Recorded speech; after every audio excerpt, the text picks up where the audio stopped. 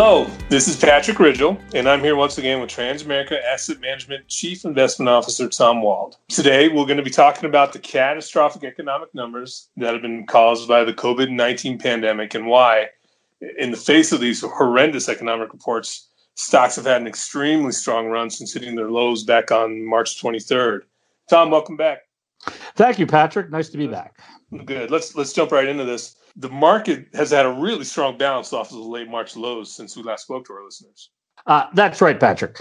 Just looking at the S&P 500, which, as we know, had experienced the fastest 35% decline in that index's history between February 19th and March 23rd, the S&P has since that time risen about 29% above those late March lows.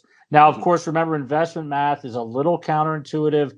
A 29% move up after a 35% decline is still down about 16% from where we were on February 19th and down about 12% since the year started. But nonetheless, definitely quite a recovery rally we've seen in the last couple of months. And at the same time, we're hearing about some of the worst economic numbers ever. Well, worst is right. Just to state the most obvious example, last Friday, the government released the April unemployment report. And in terms of total jobs lost in the economy, it was not only the worst ever, but the worst by a factor of about 10. In aggregate, 20.5 million people lost their jobs in the month of April alone. In 1 month, Yeah. all of the job gains from 2009 through 2019 were close to completely wiped out. It's still something I think most people are having trouble comprehending.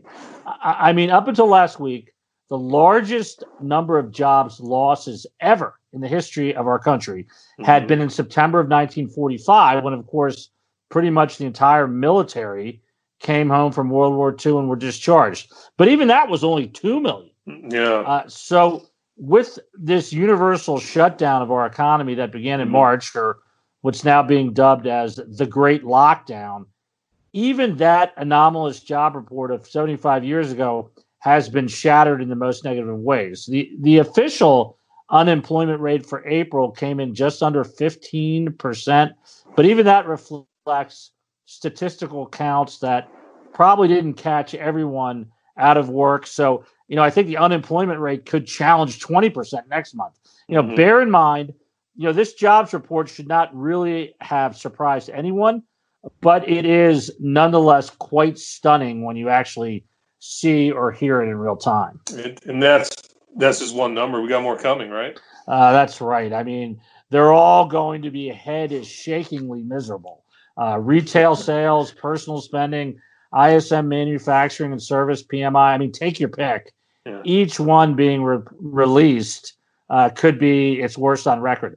And of course, this is all leading up to a second quarter GDP print at the end of June that will probably be somewhere around negative 30% on a year-over-year growth basis, and corporate earnings that will probably be down about 25% or worse versus this time last year. Like we said last time, this second quarter right now is expected to be the worst single quarter of economic contraction since the 1930s, and halfway into it, it is certainly living up to that billing.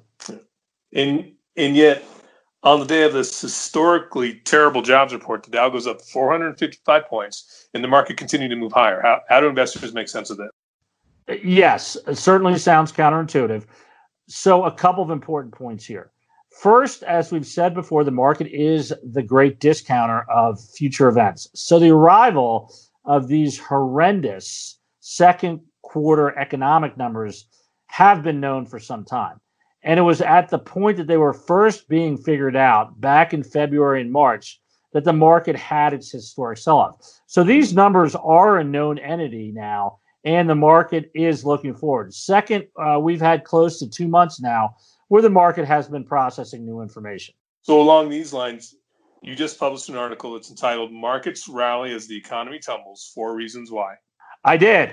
And those 4 reasons are? Yeah. So these four catalysts, so to speak, will probably continue to drive the markets looking forward. The first is, of course, the monetary stimulus from the Federal Reserve. The Fed's actions have really been unprecedented and unparalleled since early March, taking short-term rates back to zero, reinstituting quantitative easing, or what's also known as large-scale open market purchases, that will wind up perhaps doubling the $4 trillion of bonds they bought back during 2008 through 2014 in the aftermath of the financial crisis, and also dramatically expanding the venue of what they'll be buying. These efforts by the Fed have restored a good bit of support and confidence to the credit markets and have provided liquidity for the equity markets. So it's been a big deal, and I think will continue to be so, in my opinion. And the second catalyst would be the fiscal economic stimulus that came from Congress in late March? Exactly. The Coronavirus Aid, Relief, and Economic Security Act, or the CARES Act, as it's known, originally $2.2 trillion, comprised of direct assistance loans and loan guarantees to large and small businesses, individuals and families, municipalities, and healthcare providers, with an additional $480 billion that was added in late April, mostly to the Small Business Paycheck Protection Program. And I think we'll be seeing more fiscal stimulus later this year. In fact, just this past week, congressional Democrats put forward the blueprints of a new fiscal stimulus package, which they've entitled Health and Economic Recovery Omnibus Emergency Solutions Act, or the HEROES Act, which they've tallied out at about an additional $3 trillion. However, there have not yet been any negotiations with the Republican side of the aisle on this yet. So it's unlikely the composition of this potential package would be passed as it's currently drafted. But the broader point here being, we're probably going to be seeing more economic stimulus coming from Congress sooner rather than later. And my guess is that could wind up being an additional $2 to $3 trillion in the months ahead. So these stimulus numbers just keep moving higher. Yeah, so there's a combined impact between the fiscal and the monetary stimulus. Yes, very good point. What these two catalysts have done, Patrick, in my opinion, the combined impact of this fiscal economic stimulus from Congress and monetary stimulus from the Fed, is to take away, at least in a lot of investors' minds, and mine too, that worst case scenario the market was fearing in February and March. That fear of widespread and elongated financial despair at Great Depression-like levels with no little liquidity in the markets.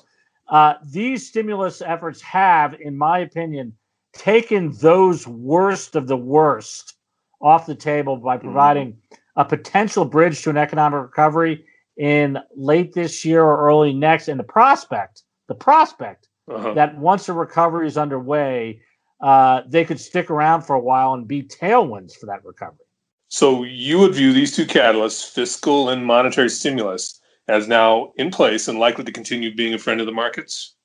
Yes, very much so. Okay, and how about the other two? Okay, so these are more evolving, but I think they've played a key role in the market's recovery and will continue to do so. Those being improving medical data on the virus itself and what looks to be at this point a first phase in reopening the economy. Yeah, of course, both in the news, like you said, a lot. Let's start with the medical data. Why do you say it's improving? Well, first, let me sort of repeat the obvious to anyone who knows me, which is that I am not and never have been a doctor or any other type of healthcare expert. Okay. I have no medical experience or insight, but I have spent many years looking at numbers, and there are a lot of COVID-19 numbers to look at. Which ones jump out at you? Let me give you one in particular. Total recovered cases to total reported cases on a country-by-country basis. Of the total number of known cases in a given country, how many are now recovered? When you get to high percentage numbers, say 70%, 80%, or higher. This essentially can get countries to, quote unquote, the other side of the virus and present a stronger argument to reopen their economies. For example, Germany, South Korea, Austria, Israel, Ireland, Switzerland. All of these countries in that 70% or higher range on recoveries of total cases. These are your best candidates to move forward on wider reopenings of the economy, in my opinion. Okay, and what about here in the U.S.? Okay, so we're currently at 22%, but this rate of recoveries, has been moving higher at a pretty fast clip. A month ago, we were only at 8%. So it's more than doubled on a percentage basis, while our fatality rate and serious case rate have remained fairly low and constant. And of course, I realize that any fatality rate is too high, and we don't ever want to lose sight of that. But my point here is that if fatalities stay in this 6% range and serious cases stay in this current 2% range, as both have over the past month, as recoveries have increased, then those recoveries have nowhere to go but up. And we could be above 50% in the fall, which I think would be big in terms of future business reopenings. And this would likely be quite favorably received by the markets. Again, a non-medical guy here talking numbers about medical numbers, but that's how I see it. Total recoveries to total cases. Something to watch out for from here on out. Definitely. And the final catalyst, you say, is the early phases of reopening parts of the economy? Yes. So back on April 16th, the White House announced a phased-in plan for reopening up the economy, basically in 3 phases. But they left the decisions on whether to implement those guidelines or any other reopening efforts up to the individual states. Since that time, 43 states, by our last count, have announced new plans to allow for business reopenings under, in some cases, pretty strict social distancing restrictions. Most of them pertaining to, restaurants, retail businesses, gyms, other select non-essential businesses, recreational areas like parks and beaches, social gatherings, and on the medical side, elective surgeries, which many of which were being put on hold. So these reopenings are also occurring alongside relaxed stay-at-home orders. And of course, all of this has been widely debated as the nation continues to weigh medical safety versus financial recovery. In attempting to balance these two objectives, I think the market has reacted well to the recent reopenings and will likely continue to do so. And as the trend of reopenings continues, it likely lends credence to the argument that this second quarter that we're in right now could represent the depths of the contraction, potentially inferring the start of quarter-over-quarter growth in the second half of 2020. This would also likely be favorably received by the market, provided we do not see a resurgence of worsening virus data. So those are your 4 catalysts: monitoring fiscal economic stimulus, improving medical data on the virus, and phased-in safe reopenings of the economy. Yes, safe reopenings of the economy. Okay. And you see these catalysts in place for a while? Yes, I really do. And in combination, I think they make for a pretty solid long-term profile for the markets, particularly in this extremely low interest rate environment. And this pertains, in my opinion, both for stocks and the corporate bond markets, where credit spreads on investment grade and high yield bonds have come down materially since late March as well. However, it is very important to recognize that as we move toward an overall economic recovery, be it late this year or early next year or whenever it might be, there will still be continued uncertainties and ongoing volatility, and investors need to be aware of that. Regardless of these catalysts, as I like to put it, this is still not a market environment for either faint hearts or short-term time horizons. Yeah, well said. Now, Tom, you also recently published an article going way back on the market and comparing this COVID-19 induced market sell-off to other similar, or at least somewhat similar environments. And I think you came up with some interesting conclusions. Yes. This COVID-19 market experience really has been a historic black swan, the likes of which few people, very, very few people alive today can attest to. The phrase black swan is, of course, a market and financial term officially defined as, quote unquote, an unpredictable and unforeseen event, typically one with extreme and severe consequences. This, of course, fits COVID-19 to a T. Yeah. So we look back over the past 100 years or so to identify what we believe to be the other historical market black swans and what we might be able to infer from them. And we came up with 6 of them dating back to the early 20th century. Okay. World War I and the Spanish flu pandemic, that was actually 2 overlapping black swans in one period of time. The stock market crash of 1929, early World War II in Europe before the U.S. became involved in the war. The worst of stagflation, the combination of recession and inflation in 1981, 9/11, and the financial crisis of 2008.